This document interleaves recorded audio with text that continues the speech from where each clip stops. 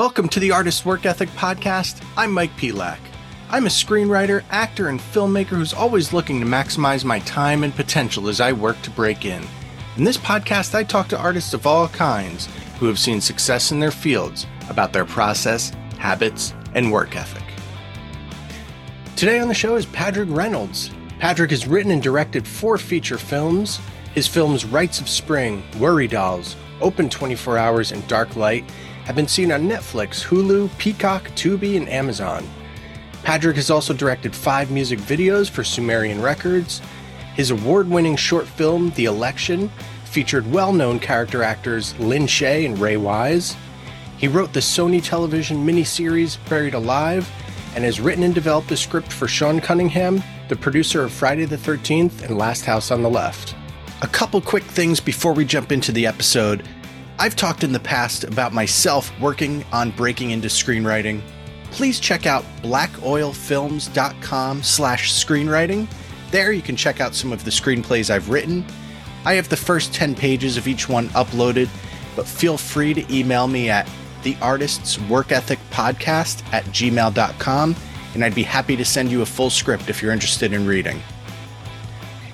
Last thing before we get into the episode, I would love anyone listening to subscribe, rate, and review the Artist's Work Ethic Podcast wherever you listen to podcasts.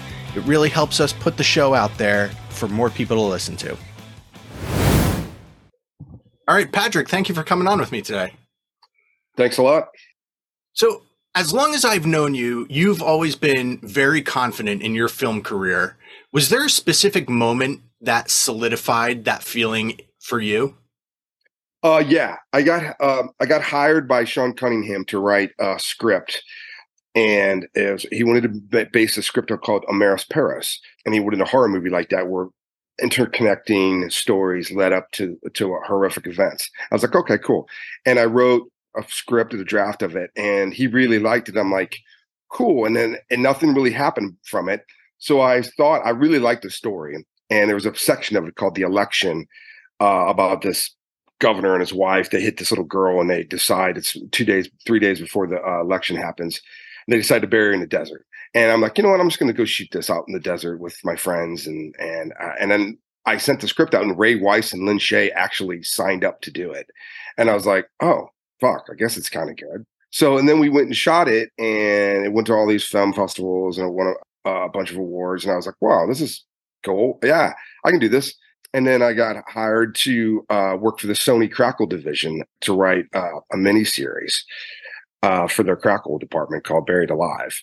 And I was like, cool. And then when I was there, I was like, oh, I see how things kind of don't get done in big studio productions because there's so many different minds coming in, and they want to change. And then I met this guy who off of Craigslist, actually, to be all funny. That's old school, huh? I need money. Yeah, I need money to do my movie. Anybody got any money to do my movie? And this guy in Mississippi goes, I got money. Why don't you come to Mississippi? And I'm like, okay. So I flew to Mississippi, and I sent him the script. He liked it. It was called Rites of Spring. We met at this Waffle House, and he goes, I want to do a movie here. It was right after the big hurricane there. We went back and forth a while, and they didn't really understand it. So I went out to my ex-girlfriend's farm, and I shot like a little teaser trailer for it. And I sent it to him, and he's like, is this what it looks like? I go, yes, exactly what the movie looks like. And like, cool, you got the money. And then so I shot Right to Spring like about 3 months after that. I mean, would you say that somewhere tied in there is just kind of proactively doing the work, a way that you made your own luck happen? Yes. It's very much like music. When I was growing up in a band, right? We would fly our cars, right? Nobody's going to come fucking see your gig if they don't know who you are. So we fly our gigs. We go to other people's shows who are popular. We talk to their girls. We talk to all the clubs, and then you get a demo tape. You send that demo tape out. It's the same exact thing. You have to create your art for people to see it, or else they're not going to see it. And it's the DIY punk rock thing. It's like, fuck these guys. I'm going to go make it myself. You know what I mean? And then you make it, and then, hopefully they'll give you money to go make another one. And if they don't, just make another one. I mean, I've talked about that a lot on this, especially because a lot of the people who have come on have some connection to the punk rock world. And we talk a lot about how that's such a driving force to getting anything done is I mean, it sounds silly, but it's like literally just getting out and doing it.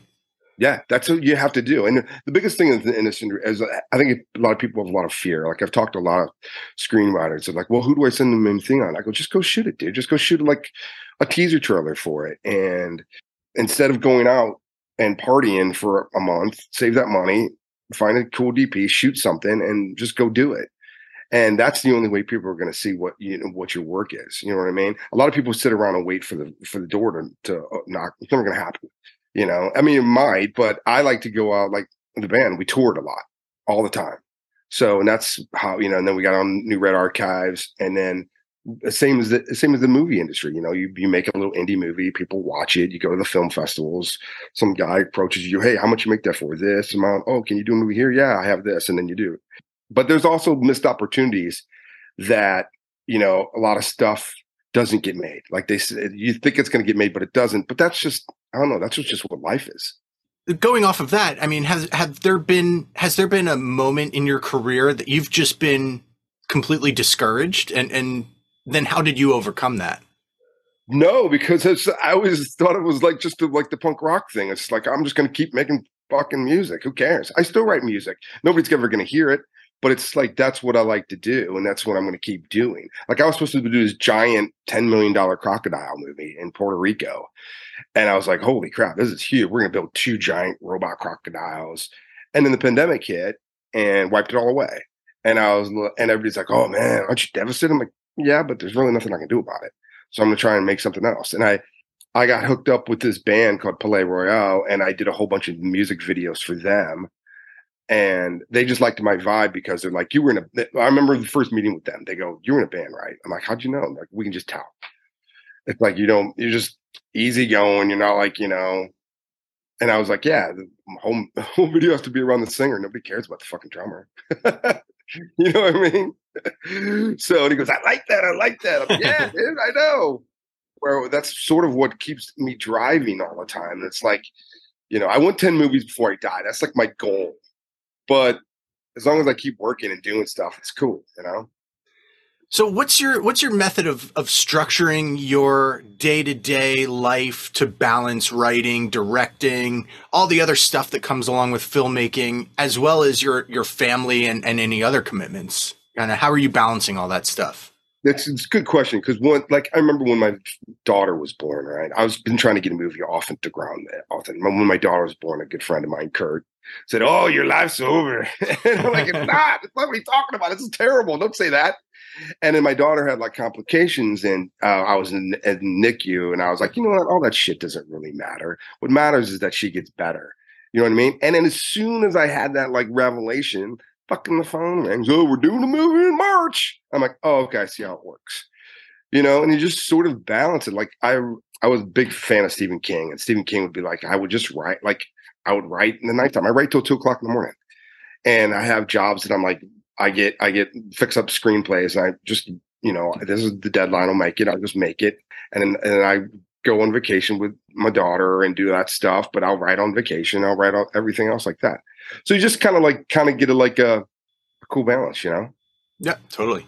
I mean, that's kind of, where I'm at, where I'm working a day job, got 2 kids, but I'm writing a ton in the morning and in the evening, kind of wherever between editing this thing and doing everything else is, I think so much of it, especially so much of it's just about finding those moments too, and giving yourself the time to do those things, being selfish to an extent, really.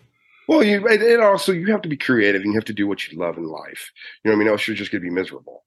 But like my friend, my editor, Ed, he was like, don't get discouraged if people pass on your script. It only takes one. I'm like, yeah, it only takes one person to see something and be like, oh, this is cool.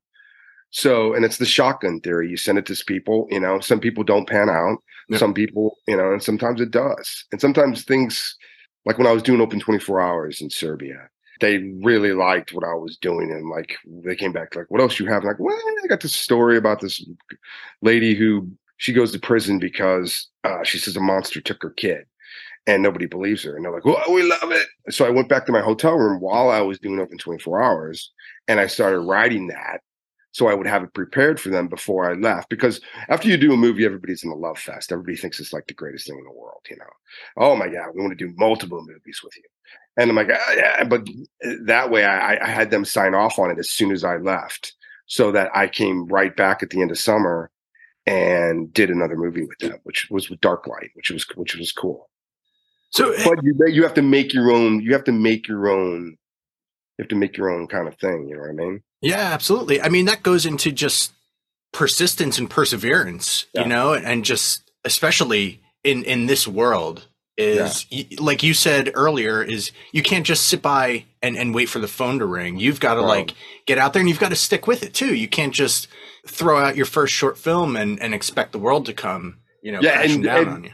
You do. I talked to a lot of my friends. A lot of them think, "Oh my God, I thought the doors were just going to bust open and they're going to give me fucking gobs of cash." It doesn't. It doesn't happen like that. But also, you have to kind of like stick to your guns. Like, there's a couple scripts that I wrote, and they wanted to change it a lot, and I'm like, just not my jam. I don't really want to do that. You know what I mean? I want to sort of live and die on your own merits. It always goes back to punk rock. I mean, those bands do things for a reason. They make that song for a reason. So you said that you want to make 10 movies before you die. Let's just talking about goal setting. I love kind of like the concept of goal setting and staying focused on what you're doing. What's your, you know, approach to whether it's like short-term goals, long-term goals? How do you kind of focus yourself to always be moving the needle forward? Well, what I do, I write a script, and then I go out and I write a lookbook for it, and then I go out and shoot something from it, because nobody wants to read scripts, dude. So I'm like, I send them the proof of concept, the little teaser, and I'm like, hey, this is what the movie's going to look like. I mean, obviously it's going to look better because I just shot it in a day, but you get a good feel for what the movie is, and would you want to read a script? And that they say, yeah, I like this. Like when I did Open 24 Hours, they bought that whole movie from the teaser trailer I shot. They didn't even read the script till I was in fucking Serbia. And then when we were doing the movie, they're like, hey, where's the gas all over the girl? And I'm like, oh, I just shot that for the teaser because it looks cool. I'm like, no, it's got to be in the movie. I'm like, oh, well, where am I going to put it in the movie? And then I just said, okay, sure, yeah. But like everything from and that's very visual. And I think in this day and age, you have to be very visual and show people exactly what you want, and, you know, sort of kind of live or die with your vision. You know what I mean? Because there's so many movies out there. I mean, you look on Tubi, there's so many, and now everybody's a critic, so they can watch your movie and just like, oh, I had this guy who was like, this is the worst movie I've ever seen. Dude, how'd you see it? Nobody's even fucking seen it yet. I mean, I haven't even sent it out. You know what I mean? Yeah. It's like everybody just wants to tear people down. Yeah, and everyone wants to be the first to do it too. Yeah, and they love it. They just want you to feel bad in life, and I'm just like, dude, it's not going to happen. Yeah. So you're sitting down to write a script. Are you sitting down to do that first thing in the morning, late at night, or just, you know, whenever you have a moment? What's your preferred time? Both. I like to write in the afternoon, and then I like to write late at night. You know what I mean? And then if I have like a problem, I'll like go in the bathtub and like take a bath and like think about it, about, you know, what to do. Sometimes I beat the whole script out. There's a lot of times I beat it out, but other times I just write it because I'm like, fuck it. I'm too lazy to beat it out. Let's just write it. See what happens. You know what I mean? And it's called a vomit draft. But sometimes you're like, oh, this works pretty well. And then you kind of go back to it. I was writing an adaptation of Dr. Jekyll and Mr. Hyde for this company, and I wrote full thing on it, right? I'm like, I don't really fucking like this. And so like I took a break and I wrote a whole second script about it. And now I really like it. So I just I just threw that whole thing out. And I went with, you know, kind of got to go with your gut. But getting back to your question, yeah, I write morning and late at night when everybody goes to bed. It's the best time because everybody's sleeping, you can concentrate, you can relax. And going to bed at 2 is not that big a deal. Yeah. So what's something work ethic related or productivity related that you feel like you could improve upon for yourself? Well, it's all days. It's like you need more days to shoot a movie, right? Like when you live in the indie world, it's like doing a record. You only have 5 days to do this fucking record. Why don't we have like, you know, and that's like days and days and days add to what you can do. Like when I did that I was talking a little bit about this short film that I shot in the park for free. We didn't have a time limit. We didn't have anything to be 100. And I realized that I really liked that. I wish I had more time to do stuff. to improve your vision. You know what I mean? Sometimes when you shoot something, you're like, I got to live with it. Like there's a scene in Dark Light where she battles the monster. She jumps on this kitchen table, right? And she electrocutes a monster and it falls off. That whole scene was supposed to be walk in, another monster comes in. She shoots that one. Another one comes in the side door. It was supposed to amp up, but my actress went down with an illness, and that company said, nope, you only got one day to shoot it. So I had to cut it down. And I think a lot of people don't realize that when they watch your movies, the compromises that you have to make. It's my thing is that, okay, I'm now, if I go into something, have a better compromise in case that shit happens. You see what I'm saying? Yep. Like your action scenes, be able to get in and out if something goes wrong or rains or whatever, All right, man. Anything that you want to plug or talk about before we go? Yeah, watch my movies. They're open 24 hours. Is on Amazon Prime and just got picked up by Peacock. Dark Light is on Amazon Prime. They're all on Tubi. All four of them, Rites of Spring, Worried Owls, Dark Light, and Open 24 Hours. And they're all on Amazon Prime as well. I think Rites of Spring's on Hulu too. So the one good thing about all these social platforms is that your movie can kind of live a long life. You know what I mean? Because Peacock just picked up Open 24 Hours. I'm like, oh, cool. And Amazon picked up Dark Light, which was on Netflix, but it ran its course. And now but you can still see it. It just doesn't disappear. Brings a new life and maybe even a new audience. Exactly. But the one thing that I worry about for filmmakers out there, always get digital media, always get your media on like a Blu-ray or an X, or back up everything. Because I'm afraid we're going to lose a lot of these movies because these computers are, they get old and they fucking corrupt. It's not like film where you can go to a revival house and watch a print of fucking Texas Chainsaw from 82. You know what I mean? Yeah. So that's basically, watch my movies. Awesome. Well, Padraig, thank you for coming on with me today. Thanks, buddy. Thanks a lot for having me. Thank you so much for listening today. Please subscribe to the Artist Work Ethic podcast anywhere you listen to podcasts, and please rate and review the show. Follow us on Instagram at The Artist's Work Ethic and check out theartistsworkethic.com.